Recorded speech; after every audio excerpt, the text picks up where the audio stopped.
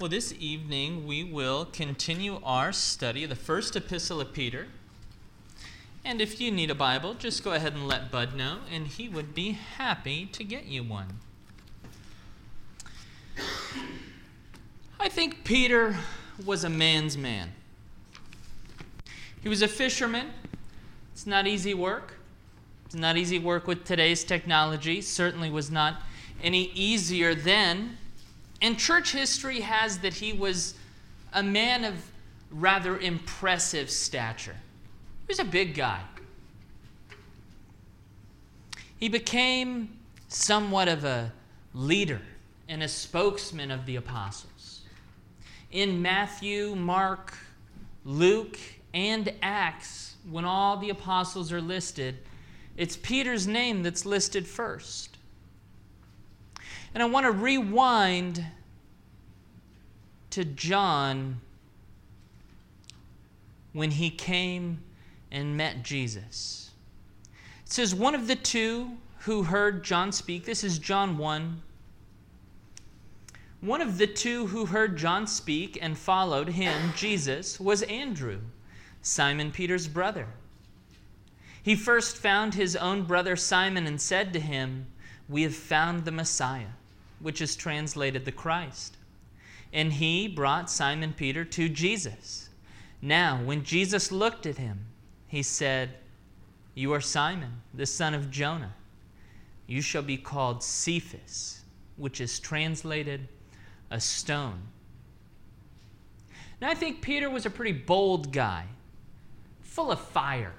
He didn't lack for excitement.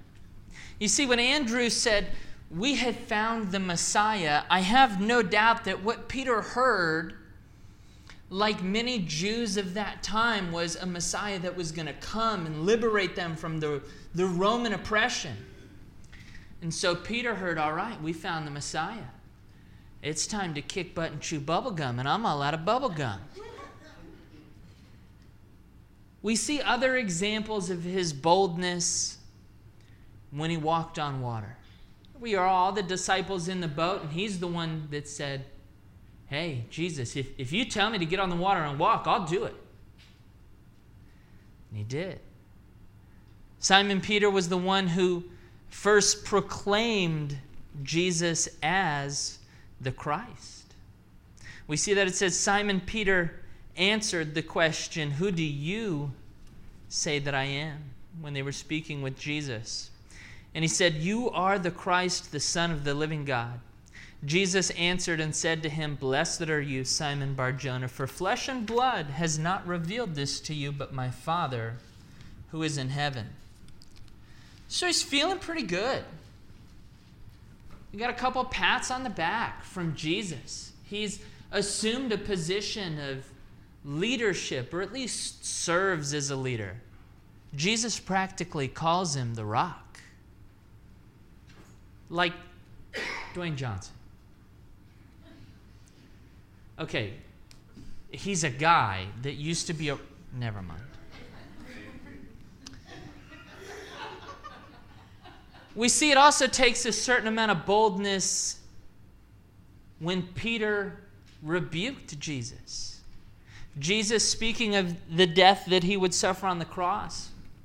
Then Peter took him aside. Can you imagine that? That's bold. Jesus, come here, man. I got to talk to you real quick about this. And he began to rebuke him, saying, "Far be it from you, Lord, this shall not happen to you." I'm sure he's still got these visions of, man, I don't know how Jesus is going to play it out, but he's the Messiah, and I know what the Messiah is going to do, and we still don't have any bubble gum, so I'm ready to get started. He was bold in the garden when they came to arrest Jesus, and he was the one, Simon Peter, having a sword, drew it and struck the high priest's servant and cut off his right ear. The servant's name was Malchus. And he was even bold or fiery in his character when he denied the Lord. I think he was a man of passion. In Matthew 26, it says, "A little later, those who stood by came up and said to Peter, "Surely you are one of them, for your speech betrays you." Then he began to curse and swear, saying, "I do not know the man." So whether he was for Jesus getting on the water or denying Jesus, he did it with a bit of boldness. And then he saw Christ go to the cross. He saw Christ go to the cross, and I have no doubt that what he witnessed left a lasting impression on him and shaped who the Lord was making him to be. Someone so bold in character would then center his first epistle around a seemingly not so bold subject of submission. And it's not to say that after the cross, Peter lost his boldness. Not at all. He was an absolute powerhouse at Pentecost. We see him being tremendously bold. I read some of the sermons he gave in Acts 2 and Acts 3. Men of Israel, hear these words: Jesus of Nazareth, a man attested by God to you by miracles, wonders, and signs which God did through him in your midst, as you yourselves know. You saw this. Him being delivered by the determined purpose and foreknowledge of God, you have taken by lawless hands and crucified and put to death, whom God raised up, having loosed the pains of death, because it was not possible that he should be held by it. It takes a little bit of bravery, 40, 50 days after the crucifixion, to look at the crowd at Pentecost and say, you, all of you that saw this, you were the ones that sent Jesus to the cross. The next day they were at the temple, and having just healed the lame man, people began to gather around him, and Peter again. Amazing boldness. So when the people began to crowd around them and Peter saw it, he responded to the people, "Men of Israel, why do you marvel at this man which they had healed? Or why look so intently at us, that though by our power or godliness we had made this man walk? The God of Abraham, Isaac, and Jacob, the God of our fathers, glorified his servant Jesus, whom you delivered up and denied in the presence of Pilate, when he was determined to let him go. But you denied the Holy One and the just, and asked for the life of a murderer to be granted to you. You killed the Prince of Life, whom God raised from the dead, of which we are witnesses." So Peter by no means is weak in spirit. Peter is still as bold as ever, but he devotes this center section of his letter to submission.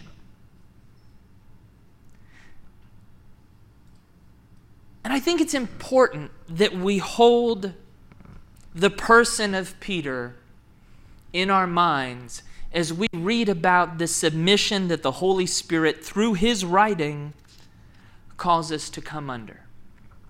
Because a lot of times we think that submission is a bad word. Some people shudder and cringe at some of the verses that I'll read tonight. Some of the verses I'll read this evening have made many enemies and classified the Bible as out of step. But here's Peter, a guy who, even though he was bold to step out on the water, became afraid and sank. The guy like Peter that was bold enough to proclaim Jesus as the Christ, then tells him not to go to the cross. And Jesus calls him Satan himself. A guy like Peter, who in defending Jesus cuts off Malchus's ear, only to have the Lord grab his ear, put it back on Malchus, and say, "Put your sword into your sheath. Shall I not drink the cup which my Father has given me?" So in these verses that we read this evening, Peter is no less bold. But when we look at the concept of submission, it's not a lack of being bold. It's being bold for the right things, in the right order. Submission is to come under, some other mission, someone else's mission. Ultimately, that's God's mission. And we're going to see how a number of different relationships and circumstances play into that. Last week, we touched on submission to the government. And we won't revisit that, but the long story short is when it comes to our place as those that are desiring to submit their lives to Christ, when it comes to the government, the Lord says, and he says through Peter, God is bigger. God will use the government, good, bad, or indifferent. So preserve your witness. Be good citizens. God doesn't come to save nations. He comes to save individuals. Jesus didn't die for nations. Jesus is the stone cut without hands in Daniel 2 that will come down and sweep away the feet of that statue and turn the nations that we understand now into dust, only to then build up the mountain of his kingdom. So then we turn to 1 Peter chapter 2, and we read in verse 18. Servants, be submissive to your masters with all fear, not only to the good and gentle, but also to the harsh. For this is commendable, because if of conscience toward God one endures grief, suffering wrongfully. Now, of course, he is talking about your boss. We have lost the connection in our economy of the day. As employees in one form or another, we might not consider ourselves slaves, but many of those that had come to Christ during the early church were in the lower rungs of society. The word used here for slaves is a household slave. It says, well, now that you desire to give your life to the Lord, what does that mean with respect to your position within this master's household? To you and me, what does that mean with respect to our position in our workplaces, in our classrooms? It's not easy to be a Christian in the workplace. I think that's true for a number of reasons. It's true for much of the same reasons that it was difficult to be a Christian to those to whom Peter writes, because many of their masters would take out aggression upon them because they would not join in the same revelries, in the idol worship. For us today, it's difficult to be Christians in the workplace, sometimes because of just the opposition of our bosses. Hopefully, it will be evident that we are Christians, that will be made known, and people will hold that against us. But I think oftentimes it can be hard to be a Christian in the workplace because when we are serving as members of the economy, the goals are different. Companies For-profit companies are in the business of doing just that, making profit.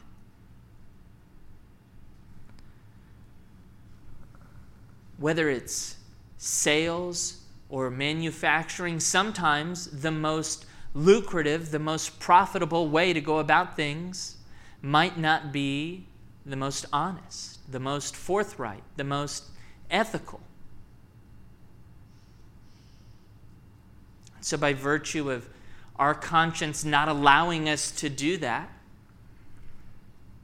we're getting in the way of others making money. So it's difficult to be Christians within the workplace. But there's a bigger concept here. This concept of suffering wrongly.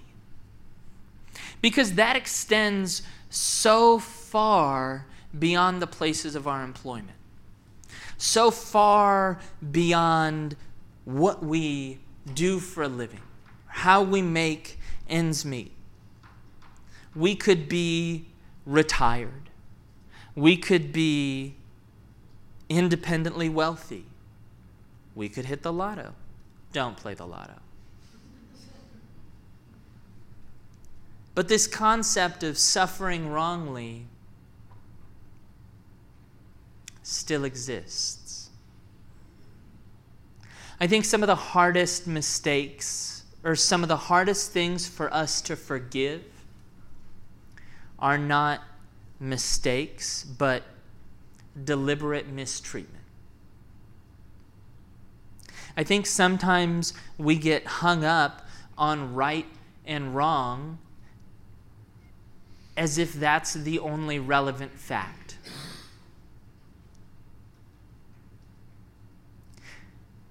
But the Lord says here that suffering wrongly, suffering a wrong, doing so patiently, is commendable before God. Commendable before God is an interesting phrase, and I think one of the best ways I heard it rendered is, doing this would cause God to pay you a compliment. That's a weird thought, but oftentimes we say, like we want to come before the Lord Jesus and hear, well done, good and faithful servant, right? That's like the ultimate overarching, that's what we want to hear. But when we are suffering wrongly for not something that we've done, when we are suffering for doing good, and when we endure that patiently, that's like the Lord giving us a pat on the back. I don't know how else to put it. He sees it. He sees the suffering. There will be no reward for us in the present moment. But when the Lord looks down on that behavior, He's pleased. He would say, that's what you're called to. Reach down and pat you on the back. We continue in verse 21 and 23, and we see why. It says, for to this, suffering wrongly, you were called, because Christ also suffered for us, leaving us an example that you should follow his steps, who committed no sin, nor was deceit found in his mouth, who, when he was reviled, did not revile in return. When he suffered, he did not threaten, but committed himself to him who judges righteously. That's one of the ultimate pictures of submission. He committed himself to him who judges rightly. See, we can't talk about submission without also acknowledging that Jesus submitted to God the Father. Jesus was in submission to God the Father, in the same way that we are called to be in submission to Jesus, in the same way that we are called to be in submission to the government and to our masters, and wives to their husband, and children to their parents. But Jesus has set the example, but yet it still wars with what's inside of us. What profit is it for me to be berated and punished and attacked for no good reason because this person has just decided not to like me? Or because this person or individual or this group or this community has decided to make me the butt of all the jokes, to make me the scapegoat, to make me the pariah. What good comes of that, Lord? I wish I could answer that question. But all I can do is plead clearly what Peter says here, inspired by the Holy Spirit, that says, well, look at what Jesus did. Look at what Jesus did and take that as an example. Now, if we play that through, we would stop to ask ourselves, so why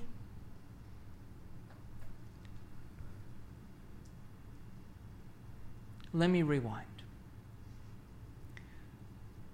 When we look at the example of Christ, specifically at the cross, this was not the only instance of when he did not revile. This was not the only instance in which he did not threaten in the face of, he did not respond with revenge in the face of threats. But it's a really compressed, exemplified, it's a different E word, exaggerated, thank you. It's a really compressed, exaggerated picture of who he was as fully God, fully man, and this is the example that we are called to follow. Okay, understand that. What Jesus endured up to the cross and through that suffering was not the only instance of this sort of submission and patiently enduring wrong suffering. But it serves as a great example for us to focus on.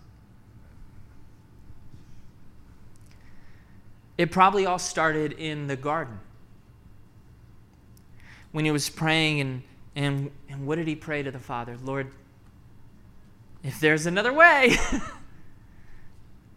not my will, but yours. So Jesus had decided to submit to God the Father, knowing that everything about it was going to be terrible. There was no fruit from his perspective in this timeline, in that experience. But on the other side of operating in obedience, in submission to the Lord, there was the church. There was you and me. There was unquantifiable riches and blessing and literally the reason why we are here today.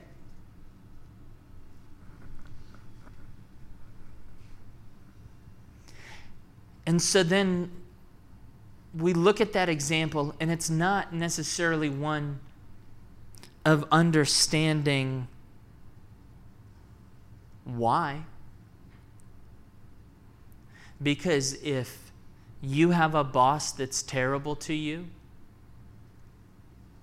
we'll see, maybe even if you have a husband that is a non-believer that is terrible to you, if you have a wife that is disobedient to the Lord and creates chaos within your home,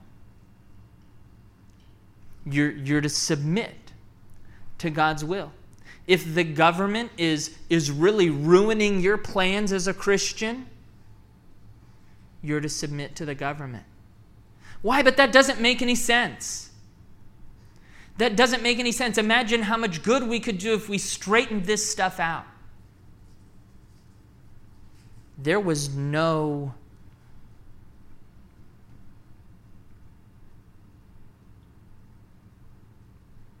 I can't make sense of it. Except that God says, see my son as the example and walk in that example.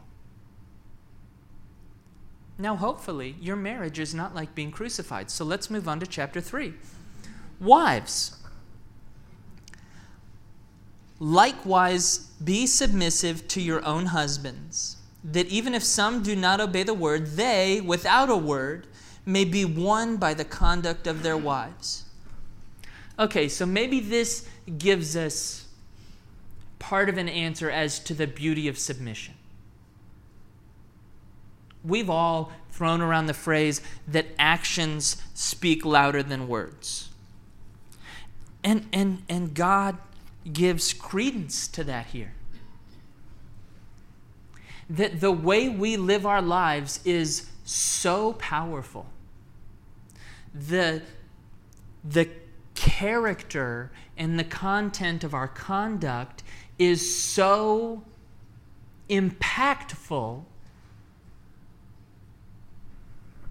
that in this example, it could bring a husband who does not know the Lord to faith.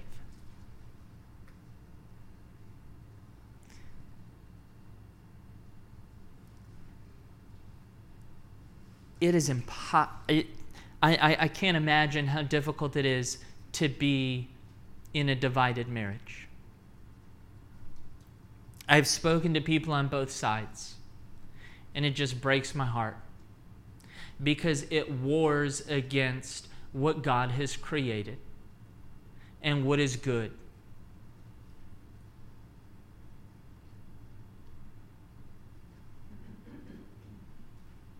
But God, in the same way that much of Jesus' example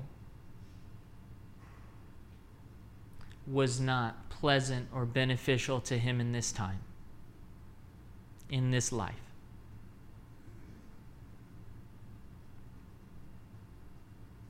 Causes me to search the Word for the truth of God's comfort and encouragement and faithfulness in those situations.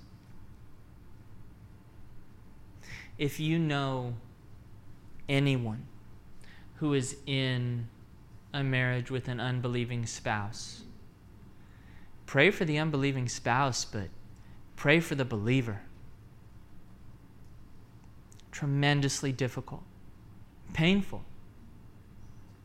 But like everything else that's tremendously difficult and painful, the Lord will meet us in it.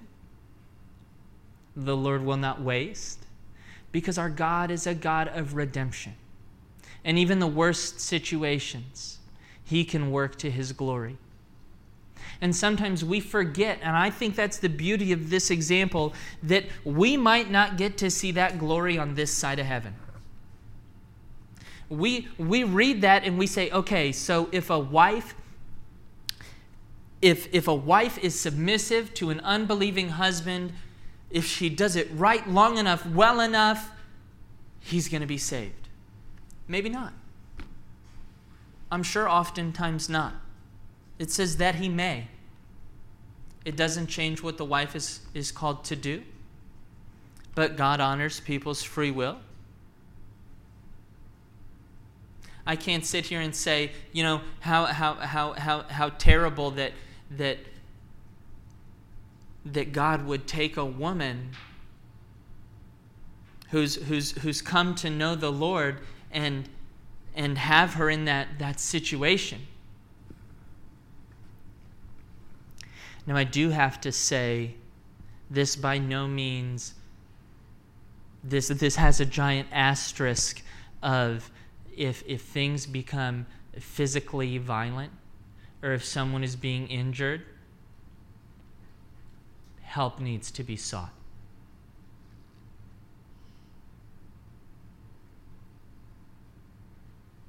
But it's not just submitting to your husband for the sake of submitting to your husband.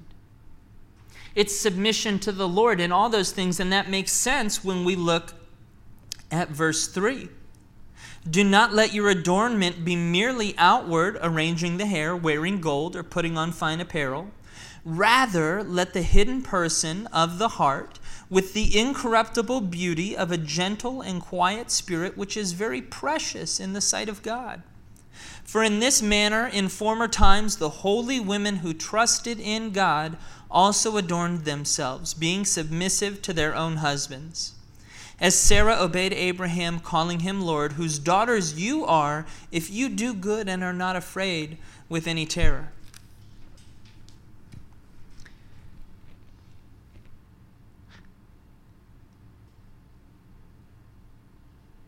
There's what men think they want. There's what women think men want. And then there's what God says is precious. And this is not saying that ladies, and in this day, this verse 3, this word applies just as much to men.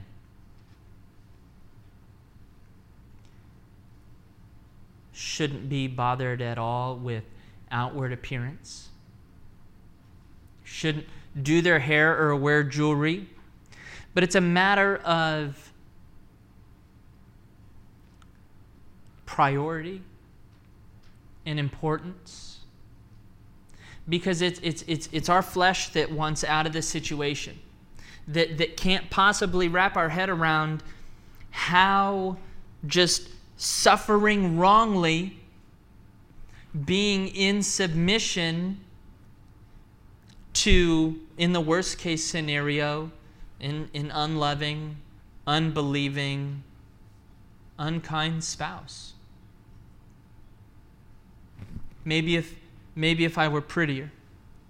Maybe if I did this or if I did that. See, we do the things that we think will make a situation better, and this goes far beyond marriage. But then God says, I know you think that will make this situation better. But that's not what is important. And I want to tie that back to how Peter, in his boldness, early on in his walk with Jesus, he did not become less bold, but he stopped being bold about the wrong things. As Jesus' ministry unfolded, Peter had this realization that, hey, this was not the Messiah I signed up for. They're really going to kill this guy. And he denied him 3 times. He was ashamed. He was afraid. He didn't want to be associated with what was playing out. Because I really do believe he was just waiting for the script to flip. And they were all going to grab their swords, and the Messiah that the Jews were anticipating would arrive, and he was going to be right there cutting everybody's ear off. Because we still don't have any bubble gum. But then he sees Jesus suffer at the cross. And he sees that suffering which he thought was failure, which he thought was the end of everything that he had hoped for. It was like watching his dreams die. But he got to see it all the way through. And he was there at Pentecost. And he got to see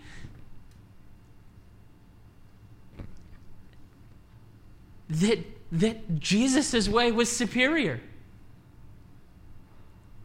That he was aiming for all the wrong objectives. And when he was bold enough to rebuke Jesus, you can't go to the cross. Why? Because he was trying to do things his way. And God had a way. In our marriages, we have a way. We all have a way. Husbands have a way and wives have a way. Wives have a way. And we see that all of those ways are inferior to Jesus' way. Even though the more I think about it, the less sense that it makes. Because the more I think about it, the more I reflect on Peter's words here, the more my mind and my heart and my thoughts are drawn to this eternal reality that we will receive but have not presently inherited. We have a living hope. We have hope in this, but it's not yet seen. We have not taken a hold of our inheritance, which is reserved for us in heaven. The more I look into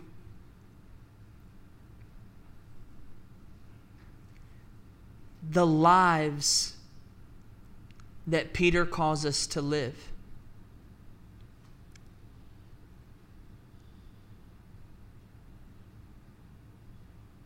the more confounded I am by how wrapped up with this existence we've become.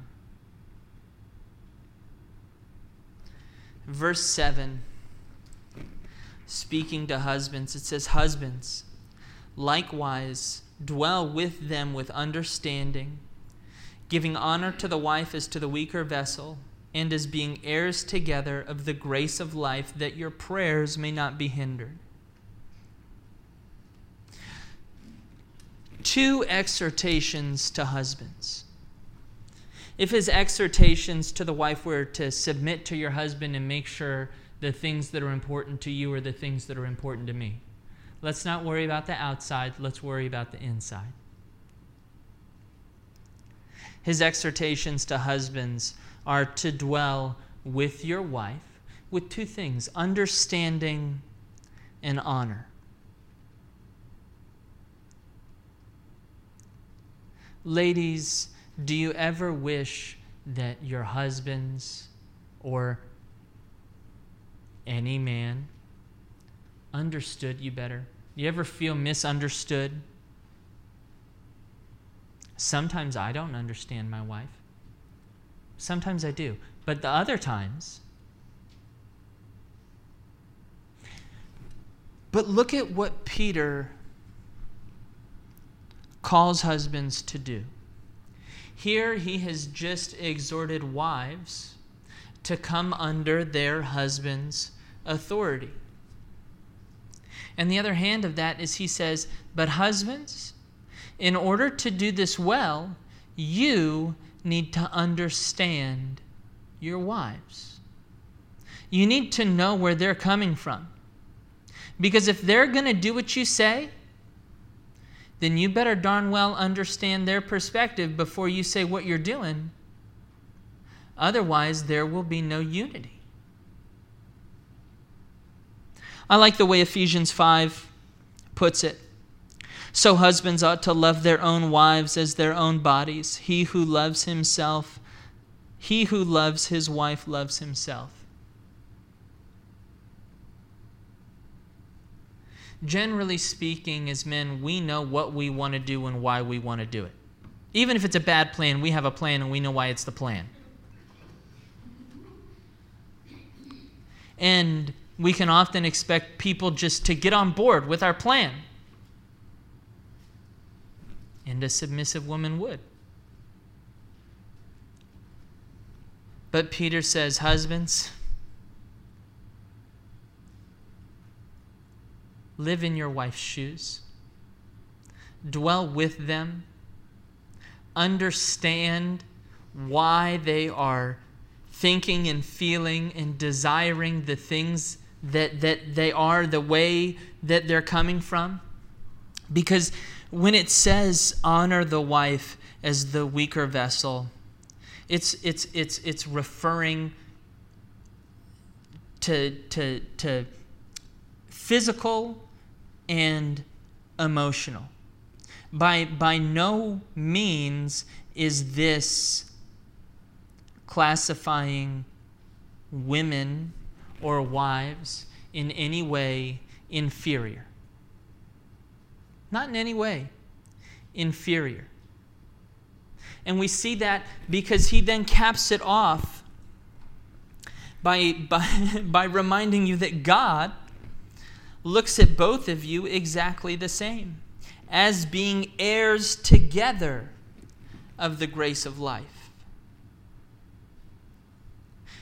Physically speaking, women have a tendency to have different capabilities than men, the average men and the average women.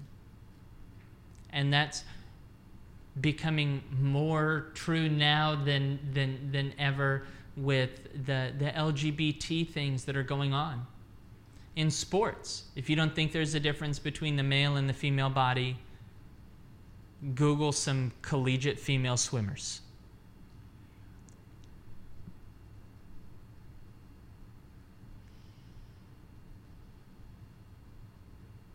Emotionally, women have a tendency, God has designed them to be more attuned to those things. You think about a mother's love versus a father's love. This is the best way that I can articulate it. And that's not a bad thing.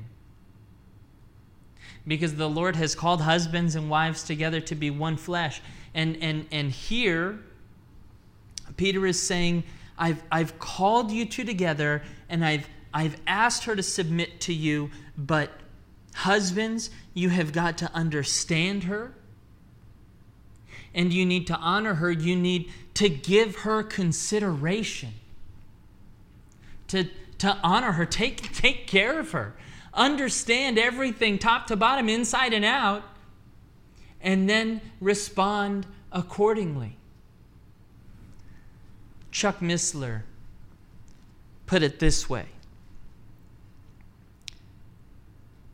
Well, the weaker sex is really the stronger sex because the stronger sex is made weak by the weaker sex. That's on Facebook if you need to listen to it 3 more times. Any of you who are married know exactly what I mean. We should be tender. We should lead. But with understanding and with partnership.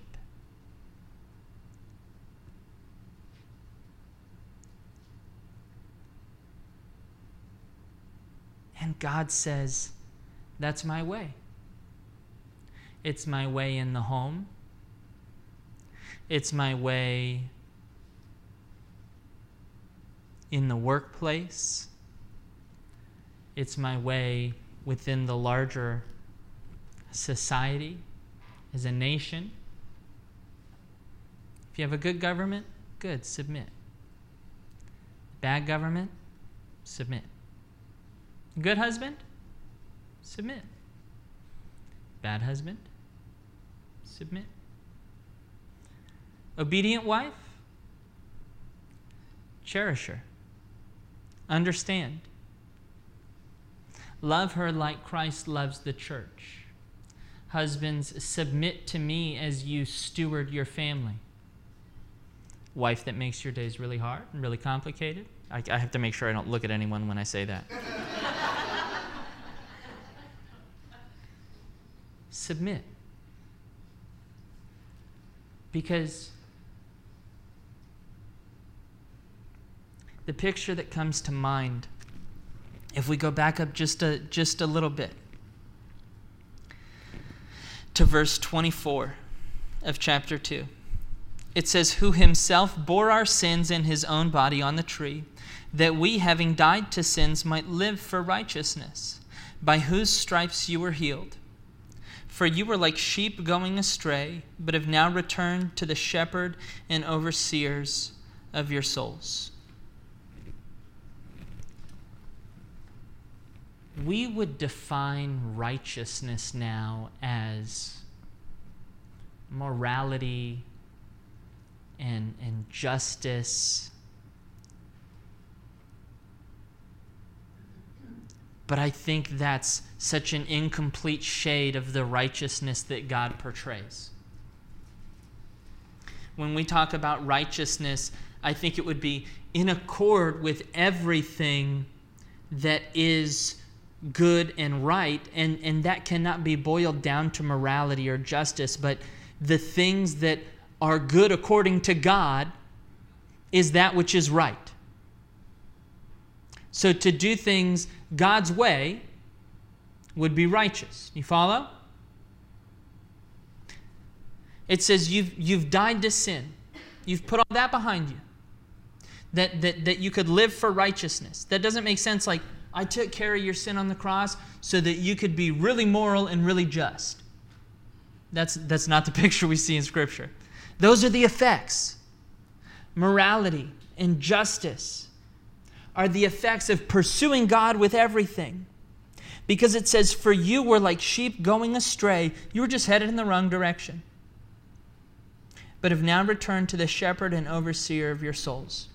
And so here, when we think about submission, whatever the context, Jesus submitting to the Father, all of the church submitting to Christ, wives submitting to their husband, children submitting to their parents. We have to set aside the things that we thought were important.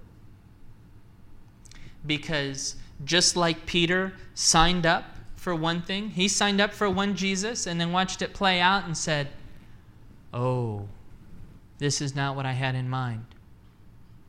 But then everything played out. And so now this bold man is happy. Just give it up. Just submit. I'm all for kicking butt and taking names. I'm all for cutting people's ear off, but that's not what's important. Just submit. Trust God with it. If God gives you a bad husband, He's not surprised. He's still in control. If God gives you a bad government, He's not surprised. He's still in control. If God gives you an unruly wife, that's fine. Love her like Christ loves His church. This life, this whole existence that you're living is like a drop in the bucket. Hold on to eternity. Hold on to eternity and pull that down into where you're living. Everything that you think is important, it's not important. Just submit. It's all under God's. Just be obedient. It's not that big a deal. God's working. I saw my Messiah crucified, and it turned out to be great in the long run. Lord, give us eyes. Give us eyes to see clearly. I can wrestle with the thoughts, but I can only ask that you would search our hearts, that you would search our minds. Lord, show us the things that we've built up, the assumptions that we've made about what life is supposed to be, what things are supposed to be important. As we redefine what the government means to us, as we redefine what our workplaces and our boss means to us, as we redefine our relationships with our spouses, all in view of what you endured at the cross. Suffering wrongly, patiently, enduring. Just getting whipped and kicked and spit on because God said so. And you trusted that. Lord, that's an impossible example for us to comprehend. But Lord, we trust that your word is good. We trust that you are good. And the same Holy Spirit that was with you is in us. Lord, fill us with that Spirit and allow us to just live radically different lives of being so focused on you that we wouldn't even be distracted by suffering wrongly, by submitting to right or wrong authority, whether they're being just or unjust. Father God, you are our Lord and our Lord alone. And show us what that looks like in each and every area of our lives. We pray for your strength, and we thank you so much for your Son, in whose name we pray.